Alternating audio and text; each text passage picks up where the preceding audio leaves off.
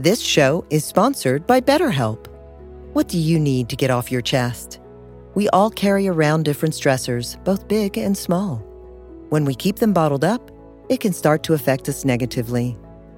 Therapy is a safe space to get things off your chest and to figure out how to work through whatever is weighing you down.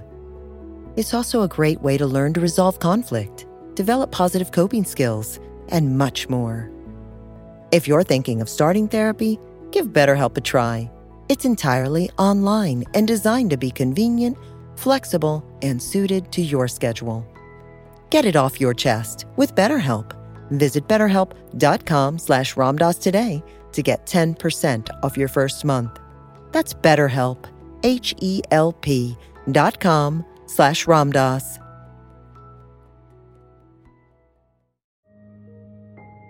After experiencing the transformative power of a regular meditation practice, it's natural to feel inspired to share this gift and guide others on their own journey of discovery through meditation. Join Buddhist teacher David Nichtern and Duncan Trussell, comedian and creator of the Netflix animated series The Midnight Gospel, for a free online event on Tuesday, May 7th at 6 p.m. Eastern Time. They'll discuss the profound practices of mindfulness in Dharma Moon's renowned mindfulness meditation teacher training program. Get certified by Dharma Moon to teach meditation, lead group practice sessions, and work with individual students. Visit dharmamoon.com/BeHereNow for more info and to reserve your spot for the free online event with David Nichtern and Duncan Trussell.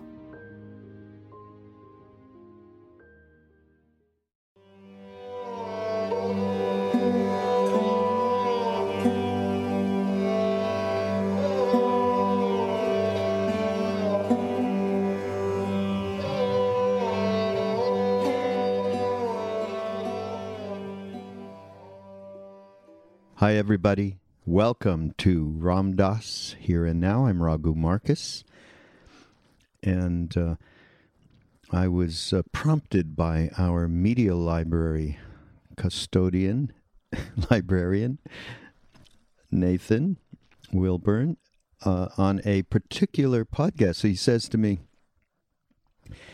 is there...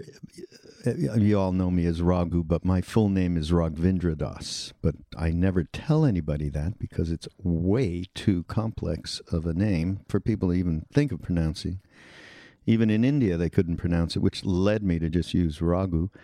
And he said, is there any other, this Raghavendra Das, do you know? And I said, not in the satsang. I don't think so. I mean, I don't know. I said, why? He said, well, Ram Dass in this talk is introducing Krishna Das and Raghavendra Das. And I went, oh, that's got to be from the mid-'70s, right? He said, yep. So he actually found a talk, and I remember drumming. In those days, in the mid-'70s, I was actually doing some drumming for the Krishna Das.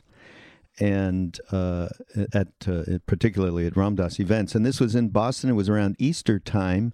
And I really do remember it because I'm drumming along and Krishna Das is singing and chanting, and it's, you know, all lovely, ecstatic stuff. But suddenly I look down and there's blood everywhere. I'm going, holy shit, what happened?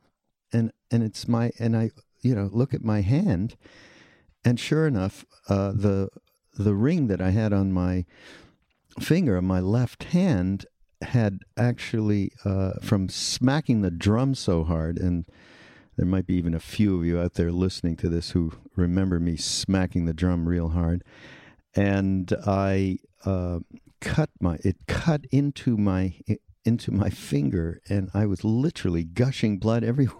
It was a scene. And it was at this lecture. So this has all sorts of nostalgia for me, but it is a wonderful talk. And also in that moment, in that evening, he introduced his dad because it was in Boston. And in fact, he had all sorts of different people from his past, from the Harvard days, from the psychedelic days, from the Millbrook days, from the India days, from the Joya days. And he talked about it. He had everybody there. So it was quite a moment. The strands of his story, as he talks, woven through his audience. His story.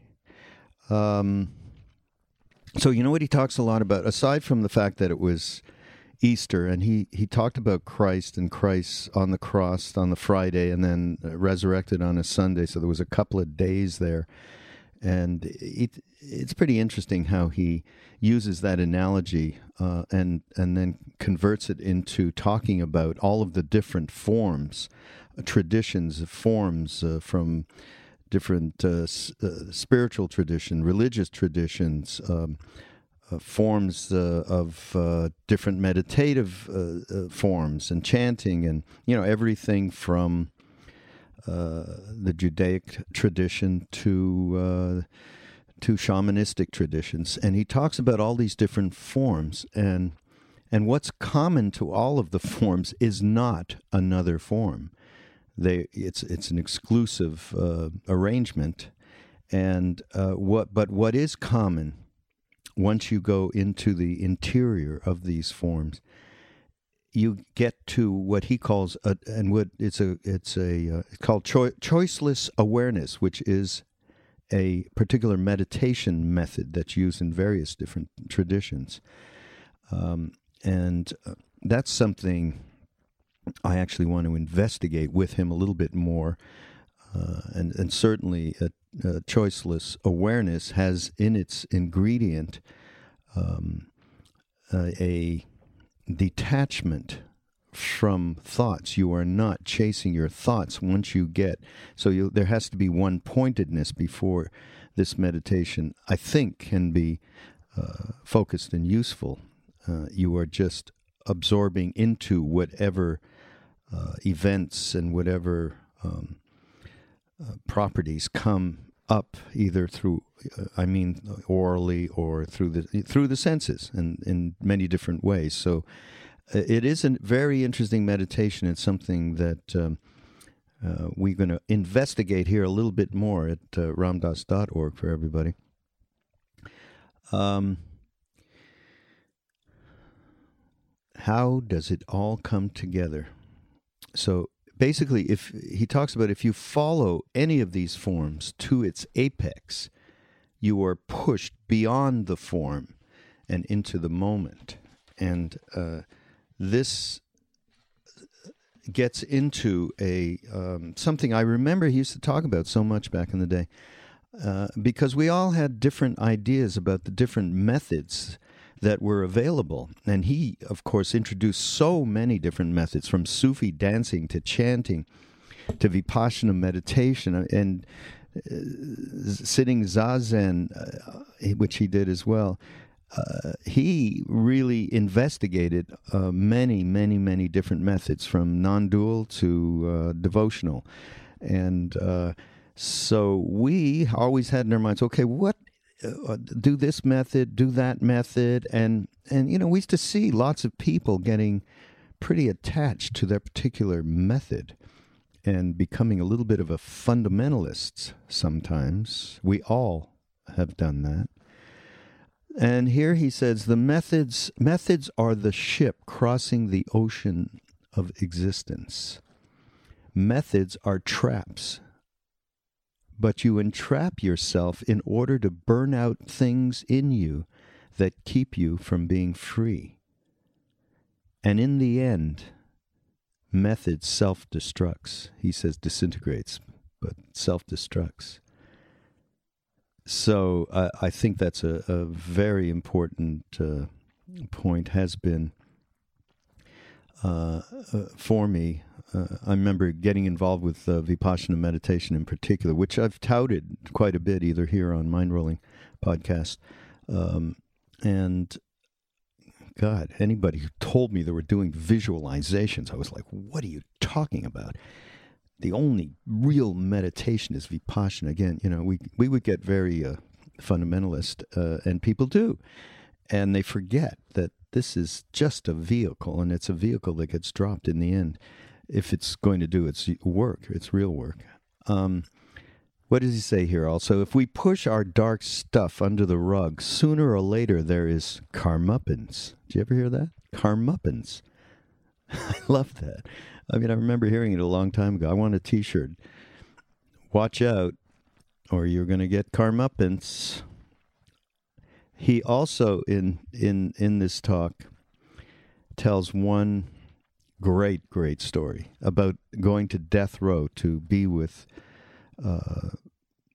people who, within 60 or 90 days, were going to be executed. And I think he said he saw maybe, 30, 40 people, and out of them only several, 5 or something, were not, had not transformed in some way to have some kind of awareness because of this impending death. And Ram Dass worked with them. They faced execution, and they were forced, as he said, to awaken in some way. So he was telling this story to Elizabeth Kubler-Ross, who was a great expert on death and dying, one of the first authors of those kinds of books that really helped for us to approach dealing with death, something we don't talk about in this culture, or had not. We do it a lot more now. And after he told her this story, she said, I love this, "Don't you understand we are all on death row?" How cool is that? And in the end, all we can do, once we understand we are all on death row, we just need to keep cleaning up our act. So we do the practices, and they take different forms, different methods, and it doesn't matter. It's just a matter of if these practices are working, then attachment will be evaporated, at least to the degree where you're not becoming a fundamentalist. Let's put it that way. You do the practices and you sweep the temple. That's all there is to it. Love that. So, thank you, everybody, for continuing to listen, and thanks for also tuning in to our MindPod network, where we have what I do here with Ram Dass and Mindrolling, Krishna Das and Jack Kornfield and Sharon Salzberg. It's our, as we have been told on the Mindrolling podcast, our low-hanging fruit group, which we love. And we're going to invite some more of our close friends and expand that. But we're seeing a lot of you come and support what we're doing over there alongside of what we're doing here with ramdass.org. So please continue. We do need that support in all the realms that we are involved with to get this material and teachings and information out to everybody that wants them. And do what Ram Dass, I always say this, do what Ram Dass started to do when he first came back from India, just share. So see you next week. And now here is Ram Dass, Here and Now. It's the Easter Talks from 1976. This show is sponsored by BetterHelp. Stop for a moment and think about something that you really need to get off your chest. It could be frustration with your job or a coworker. It could be fear or uncertainty about the future. It could be a secret that you've been hiding for years. We all carry around different stressors, both big and small. When we keep them bottled up, it can start to affect us negatively. Therapy is a safe space to get things off your chest and to figure out how to work through whatever is weighing you down. Speaking with a therapist on a regular basis is also a great way to improve your communication skills, learn to resolve conflict, increase your self-awareness and self-esteem, develop positive coping strategies, build stronger relationships, and more. If you're thinking of starting therapy, give BetterHelp a try. It's entirely online and designed to be convenient, flexible, and suited to your schedule. Just fill out a brief questionnaire to get matched with a licensed therapist, plus switch therapist at any time for no additional charge. Get it off your chest with BetterHelp. Visit BetterHelp.com/Ramdas today to get 10% off your first month. That's BetterHelp, HELP.com/Ramdas.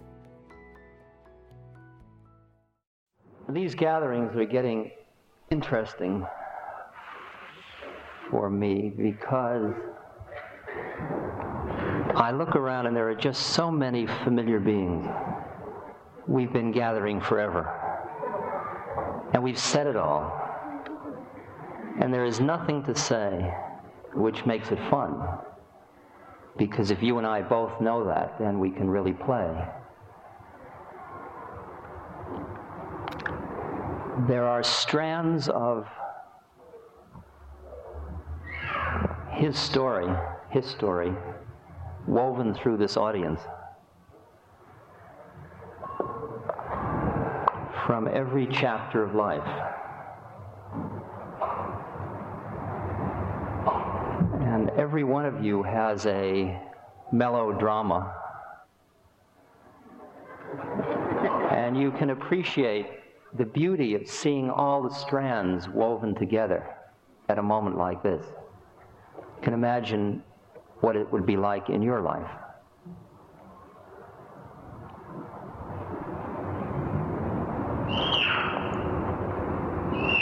For there are people here from my childhood, people here from graduate school, people here from Harvard, people here from Millbrook and the drug days, people here from Maharaji's temple, people here from Bodh Gaya and the Vipassana meditation, people here from Muktananda's ashram, people here from Karmu, people here from Joya, people here from Haridas,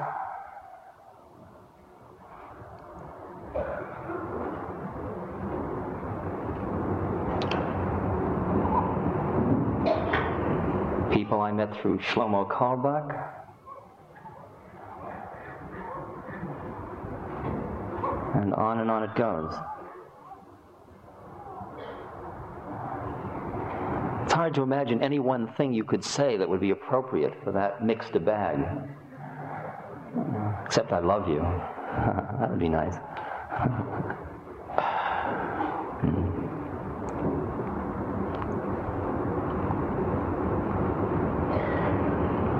I won't bother to introduce all of you to each other.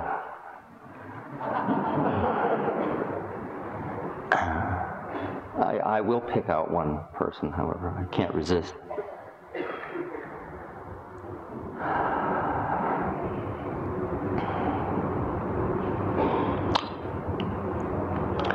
Because it is because of his thought form at some level that we are here tonight.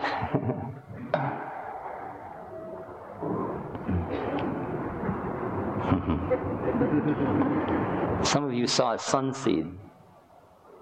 Did you see Sunseed? And one of the people that stole the show, along with Sufi Sam and Maharaji, who only appeared for 5 seconds, was this man I'm going to introduce you to relieve the suffering of other human beings. And that pull exists in us, and that's what brings us partially together. And that is where I feel that he has transmitted to me something very pure and very beautiful. In the early years, we were too busy with our worlds to really have fun together as we've had in the past few years. And I think part of my story with my father has been of value to many of you in terms of the working through your relations with your parents. For many of you have read about Dad and I making raspberry jam together. For we meet now not so much as father and son, though I honor him as my father, but we meet as being to being. We are so close, I will tell you, that some years after my mother died, my father married again, an incredibly beautiful woman, my stepmother.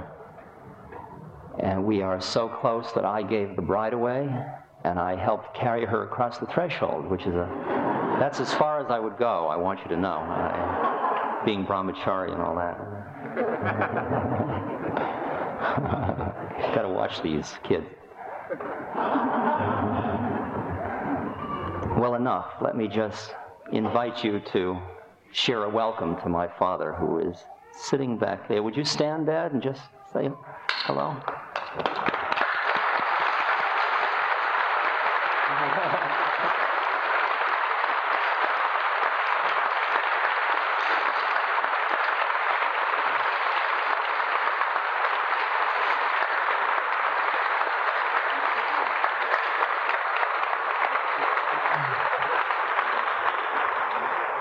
That's fun.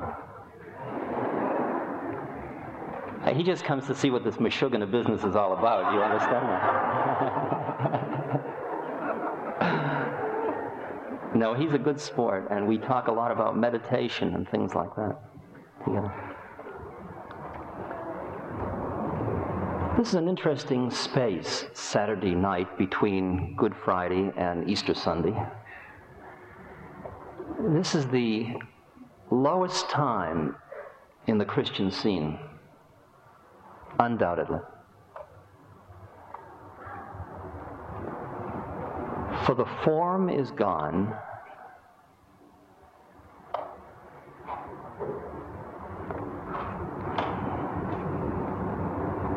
and the transformation and the rising has not yet occurred.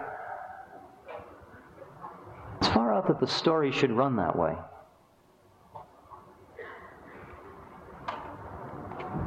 It was Christ who said, "Had ye but faith, you could move mountains." And you and I now are sophisticated enough about what are called siddhis or powers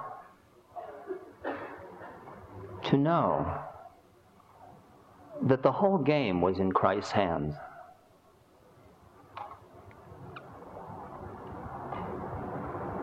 We've heard enough miracle stories now. People like Shirdi Sai Baba, who used to go to the river to wash themselves and pull his intestines out and scrub them and then swallow them back down.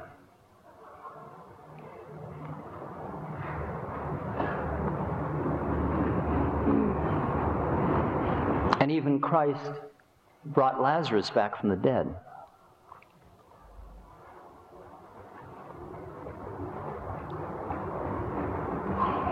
And a yogi is not his body. He knows that.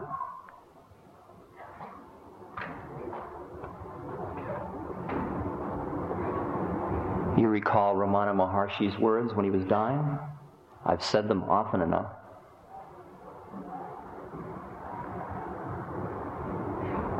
When his devotees said, "Heal yourself, Bhagwan," and he said, "No, I've finished with this body. This body's done." And they started to cry, and they said, "Don't leave us, don't leave us." And he said, "Don't be silly, where could I go?"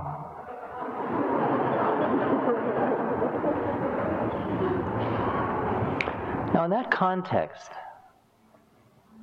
in which for a yogi, of the faith of someone who is merged with the Father, of a yogi who had the faith to move mountains. Strange that he should have left the whole scene hanging for 3 days. Why didn't he just stick his tongue out on the cross, saying, yeah, you can't get me. Because all they were doing was nailing up his body. I mean, the Tibetan yogis used to fly around over cornfields in their cousins would wave at them. He could have taken his subtle body, gone out in the crowd and applauded, or could have done any number of up-level-y type things. Let's assume that he just wasn't kind of a sloppy yogi, and he really had total control of the scene, and he was really designing the game as a very powerful transmission. He was offering his life as a perfect statement. Not only his life, but his death and his rebirth. What then is this period? What is this dark night of the soul?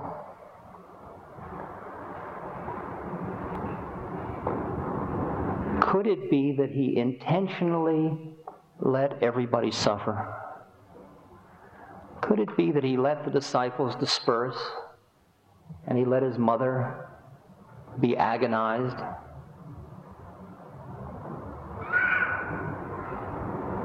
If he did this intentionally, is it because he's wanting in compassion Christ, who we know to be a statement of such pure love?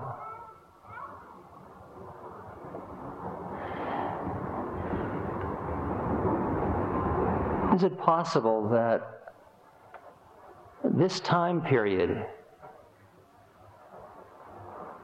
which since Christ was perfect consciousness, he didn't go anywhere, so he was aware of what was happening to everybody else, and he loved all these people, as is evidenced by his life, so it must have been hard on him, that he did this out of caring?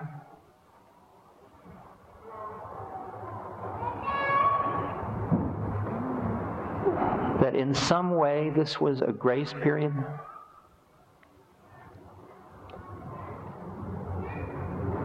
The reason it seems relevant to preoccupy us with these couple of days, since it is our fortune to be meeting on this night,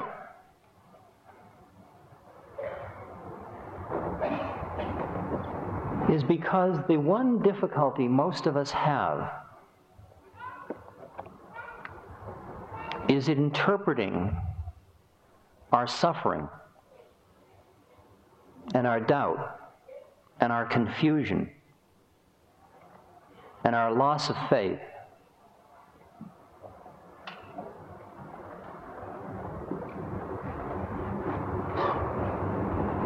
as part of the process of awakening. We keep feeling we fell out of grace. We blew it. Why aren't I high? What happened? Life stinks. Before it used to be all sweetness and light, and now somehow it's heavy for me. Not for all of you at all moments, but every one of you has those moments. I sure do.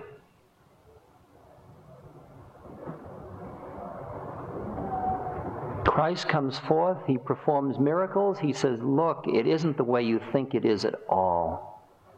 You aren't who you think you are, I'm not who you think I am. We are all in the Father, come on, wake up. Let go of all your worldly nonsense, let's get on with it. And everybody around him gets hooked on him because he's got all his power. And he splits. And everybody gets depressed. They got hooked on their method of getting high, and the method split. If you're an acid head, you ran out of acid.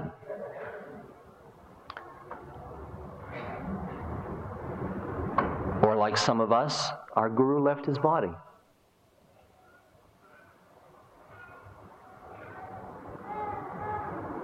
Or a method that's been getting you high for years, singing to Krishna, or following your breath, suddenly turns into straw in your mouth. It's yuck. Doesn't work anymore.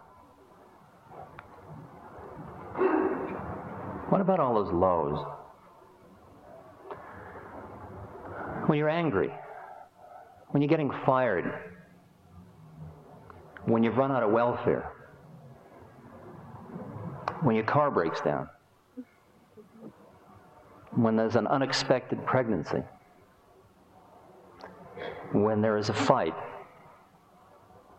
when there is violence in the neighborhood, when there is racial tension in the community, when there is ecological disaster imminent at every turn. All of this does an interesting thing. It throws us back in upon ourselves for us to see where we're at. When all the pins get pulled away from you, then you have a chance for a moment to see what resources you have.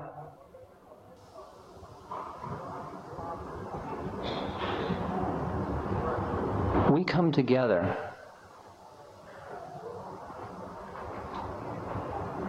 representative of many, many methods. All the way from Krishnamurti, who says there is no method,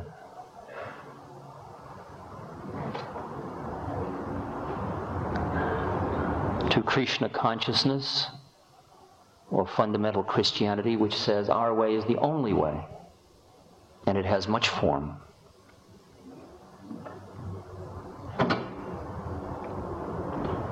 And where we meet is in what is common to all of our forms.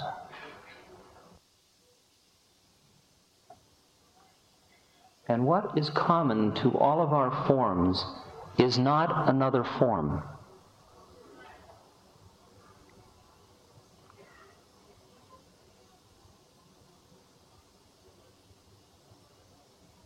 What is common to all of our forms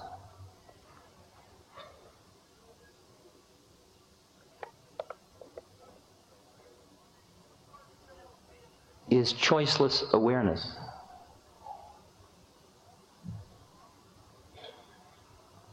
Is pure love. Is flow and harmony in the universe. Is the absence of clinging.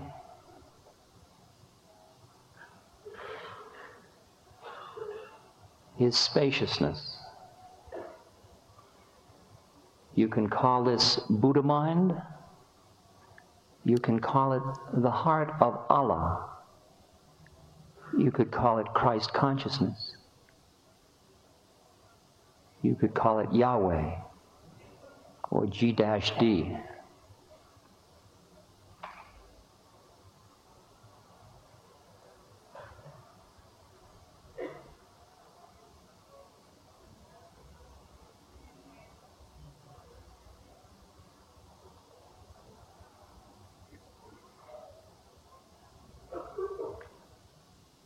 I have involved myself with many forms,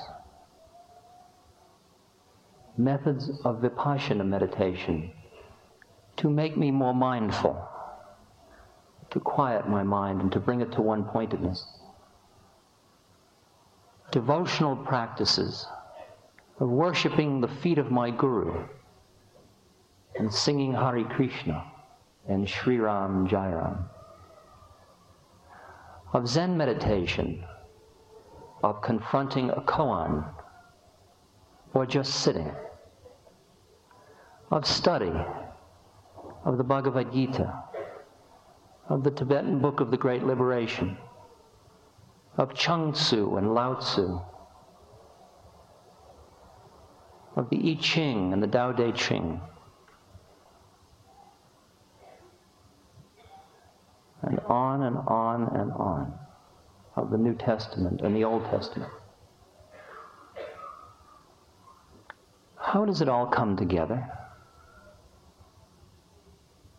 There is no form that represents the amalgam of all those things. If you follow all of them to the apex, You are pushed beyond form. You are pushed into the moment.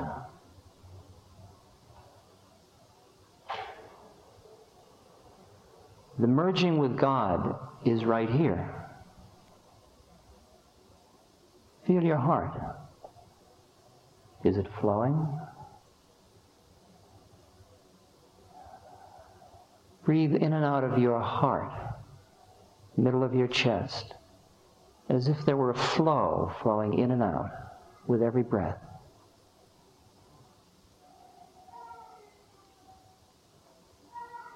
Flowing, present, quiet,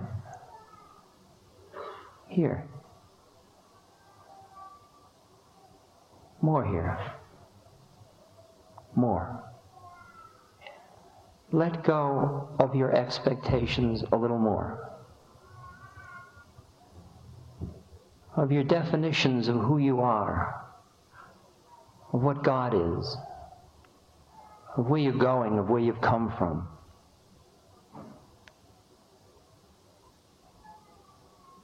Of your emotions, sadness, happiness. Don't push them away. Notice them. Acknowledge them. Give them space. They are all part of the flow.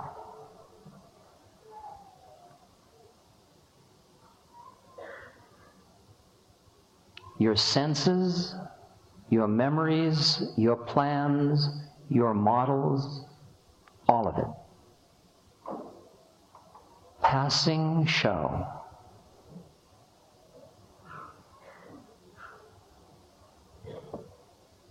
Forms being created, existing, and disappearing back into formlessness. Here in the moment. Right here.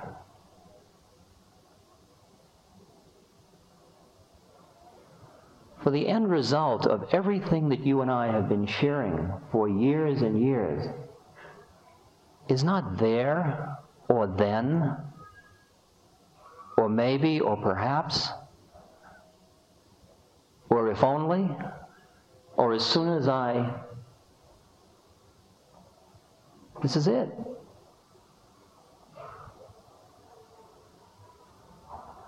Look at the stuff in you that is keeping you from being here at this moment.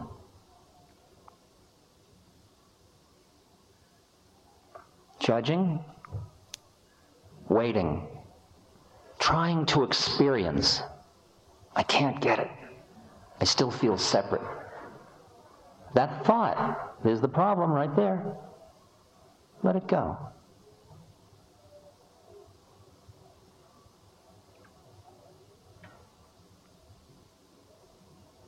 The quiet mind, choiceless awareness, perfect flow and harmony. No you, no self-consciousness, not I am trying to become enlightened. For example, in meditation, there is no meditator in meditation. Meditation is. If you still have a meditator, you aren't in meditation. Meditation is the act of openness, of spaciousness, of presence, of isness. Why are we joining all these clubs? Why are we paying these heavy dues? What is that all about?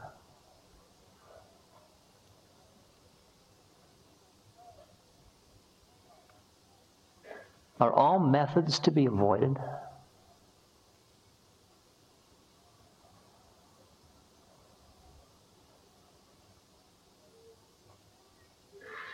It doesn't seem so. But it does seem useful to see them in perspective. Methods are the ship crossing the ocean of existence. If you're halfway across the ocean, it's a little silly to decide methods are a bummer if you don't know how to swim. But once you get to the far shore, it would be silly to keep carrying your boat. Portage, for there is no more water.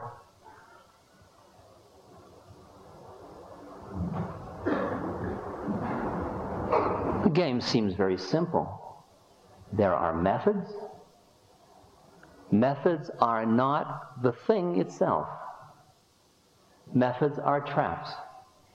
You use methods, you entrap yourself in order to burn out things in you which keep you from being free. And ultimately, the methods spew you out at the other end, and the method disintegrates into nothingness. Every method. The guru, chanting, study, meditation, practices, all of it.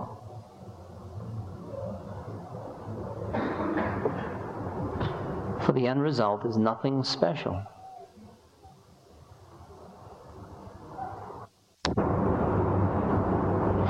The reason we clean away stuff and don't just get high, and why we get very interested in what goes on between Good Friday and Easter Sunday in ourselves,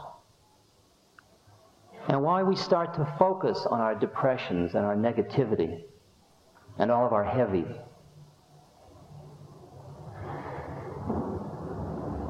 is because we're getting hip to the fact that if we push stuff under the rug, sooner or later there is karmuppance.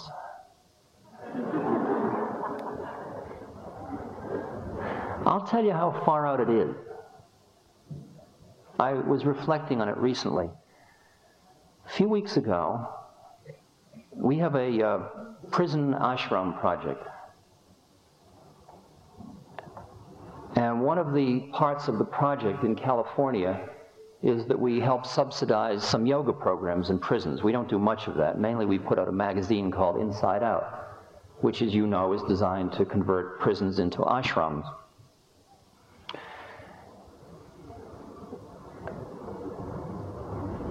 Well, recently, I was in California, and I was invited to visit death row at San Quentin. And I spent 4 hours on death row.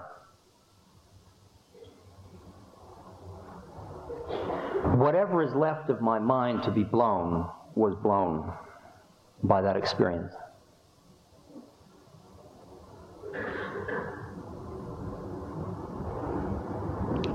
To be as honest as I try always to be with you and with me, I sat outside the prison before I went in my car, my rented car, looking at San Quentin. And I visit a lot of prisons, and I always have that feeling when I'm going into a prison, because of perhaps my old days and the karma accrued from previous incarnations, of I'll be happy to go in, but I'll be happy to come out. Because there is a certain kind of paranoia in the searching procedures and in the authority structure and all, that I have to work hard to keep consuming. Perhaps I think they will still find out that I smuggled Tootsie Rolls or whatever.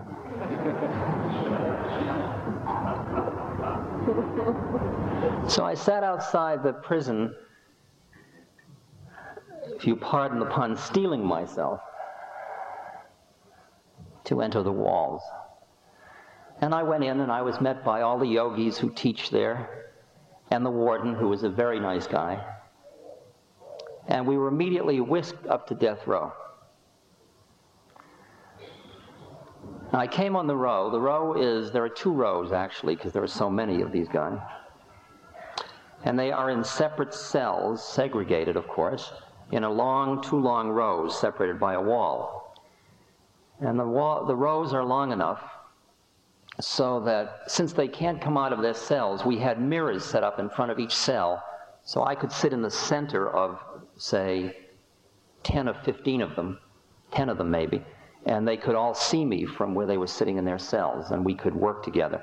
But before that, I went up to each cell, looked in the cell, shook hands through the little food place. 6x9 cell, right? These men are in a peculiar predicament. The death penalty is being reconsidered by the Supreme Court. As you know from the recent decision regarding homosexuality and others, the court is very conservative these days. You might say reactionary. And there is a good likelihood, from the way in which they heard evidence, that the death penalty will be reinstituted. California has already voted to reinstitute the death penalty if the Supreme Court concurs. So when the Supreme Court decision comes down, most of these men will die within 60 to 90 days.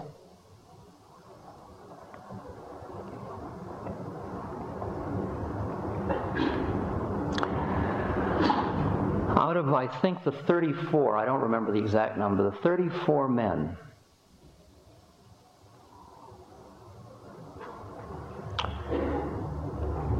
there were not more than 5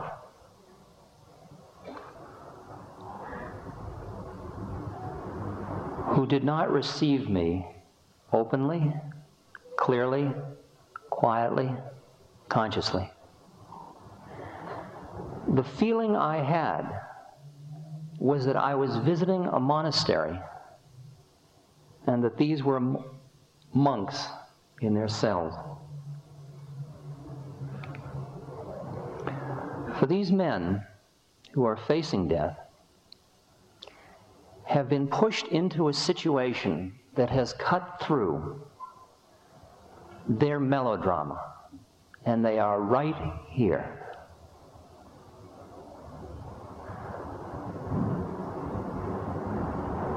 We had a meditation in which, as part of the meditation, we were sending out thought forms of love and peace to all the beings in the universe, direct from death row.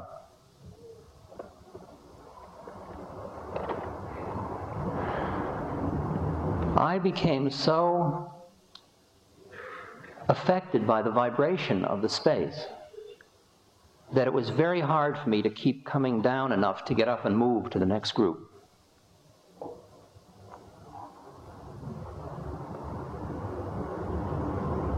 There was light pouring out of these beings' eyes. Now, by the way, their cells are interesting. For only about a third of the cells have pictures of Playboy girls. The rest of them have pictures of Christ, Mary. One has Hieronymus Bosch painting. They have mandalas. Their books include Alan Watts, the Bible, The Impersonal Life, I Ching,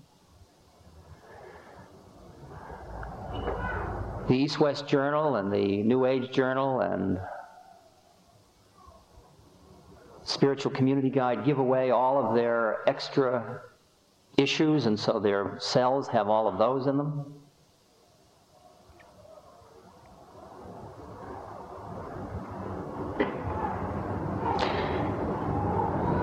I assume 29 of those 34 people could be sitting in this room tonight and sharing this moment with us.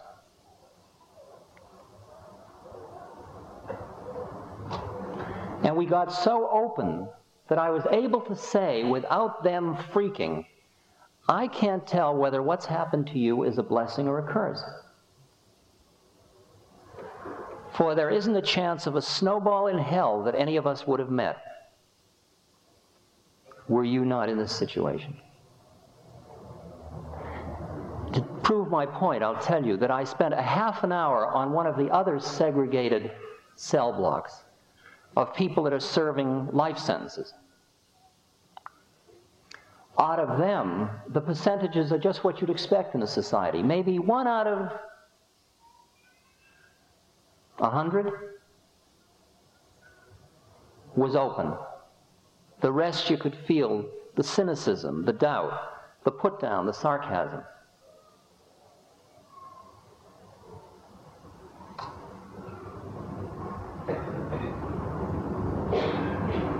Now, do you want to see the bizarre humor of this? The black humor? If the Supreme Court stops the death penalty, these men will all become lifers, and almost all of them will lose this consciousness.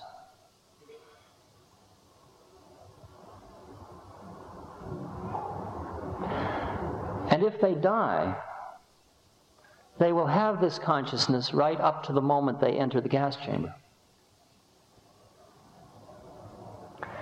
Does that mean they're home free? Does that mean all the karma that has accrued to them because, for the most case, they have been involved in killing another human being is over? No.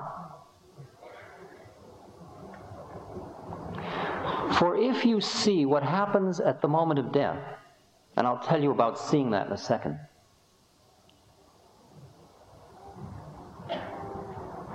you can go into death with Ram on your lips, with Christ in your heart, high, clear, and in samadhi. But whatever stuff is left, whatever stuff was covered over by your situational high occurring at the time of dying, as your ego structure starts to lose its control, that stuff will bubble up again. And you will once again renew your karmic run-through.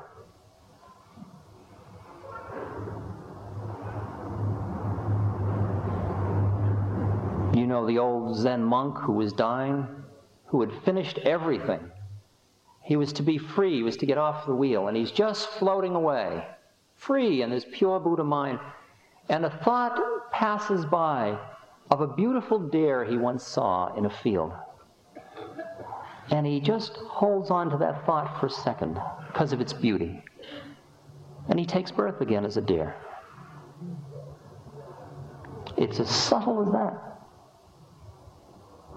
You can't cheat the game by getting high, is what I'm pointing out.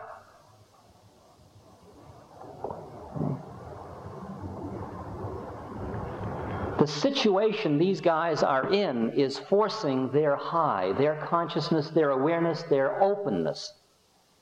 But it's not burning out their karma totally. It will help. One moment in which they feel compassion for the person that they may have murdered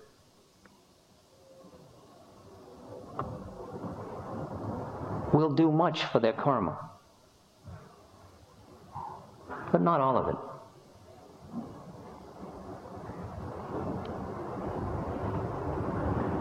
Last week I was in Chicago, and I spent an evening with a woman named Elizabeth Kubler-Ross.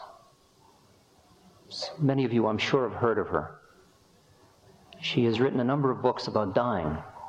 She's a doctor, and she works with people that die.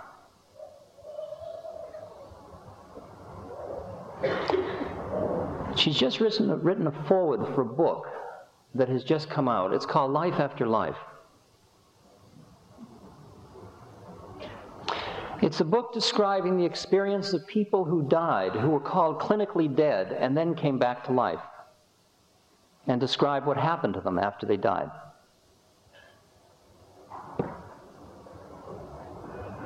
You've got to appreciate the beauty of that book. Here she is, a noted Swiss physician, psychiatrist, therapist, medical doctor, who is invited to speak before 1,000 neurosurgeons about dying. She has described exquisitely the stages people go through as they approach death. the resistance, the denial, the bargaining, the anger, the despair, and then the opening space. That opening space, which is what's on San Quentin death row.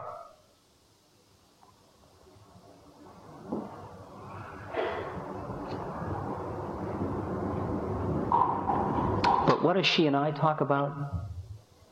What happens after death?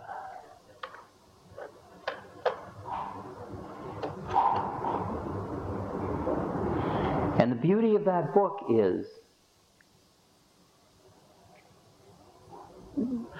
that it's what's called hard data. It's data designed to convince the scientific community. I said to her, you have a hard row to hoe to convince the scientific community. I decided a long time ago to just become it. Don't prove anything to anybody. And she said, well, you and I have different dharma.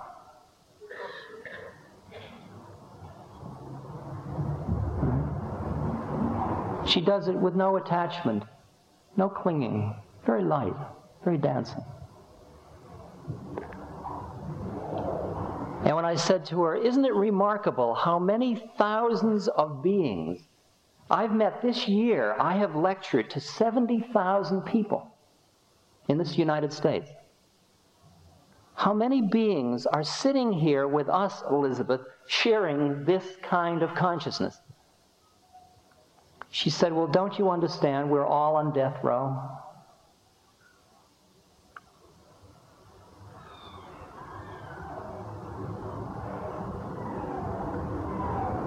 You see the horrible beauty of that image?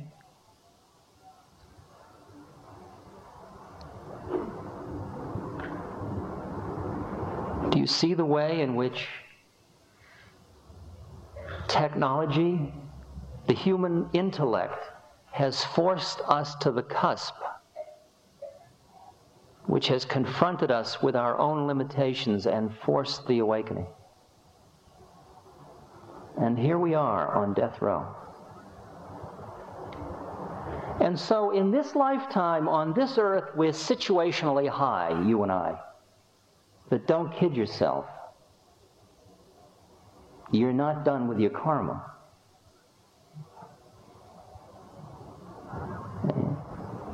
Don't figure you can ride out on a wave of the end of the earth. That Armageddon can get you so high, you can flow through and at the moment of death go out shouting Ram and you made it. Just a cheap high.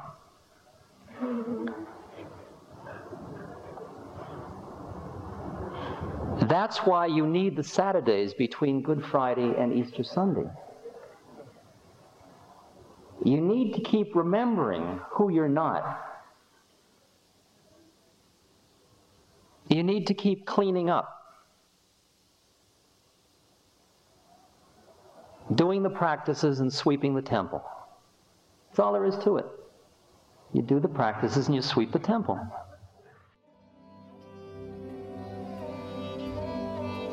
This podcast is brought to you by the Love Serve Remember Foundation and Ramdas.org. We appreciate you listening, and we appreciate all the support that you've given us. Please continue that support and donate at Ramdas.org. We can then continue to share what Ramdas has been sharing for all of these years. Thank you.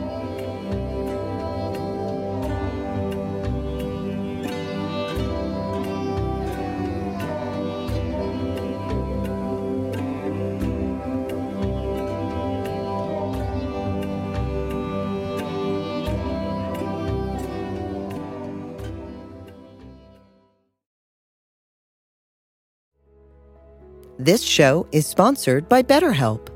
What do you need to get off your chest? We all carry around different stressors, both big and small. When we keep them bottled up, it can start to affect us negatively. Therapy is a safe space to get things off your chest and to figure out how to work through whatever is weighing you down. It's also a great way to learn to resolve conflict, develop positive coping skills, and much more. If you're thinking of starting therapy, give BetterHelp a try. It's entirely online and designed to be convenient, flexible, and suited to your schedule. Get it off your chest with BetterHelp. Visit BetterHelp.com/Ramdas today to get 10% off your first month. That's BetterHelp, HELP.com/Ramdas.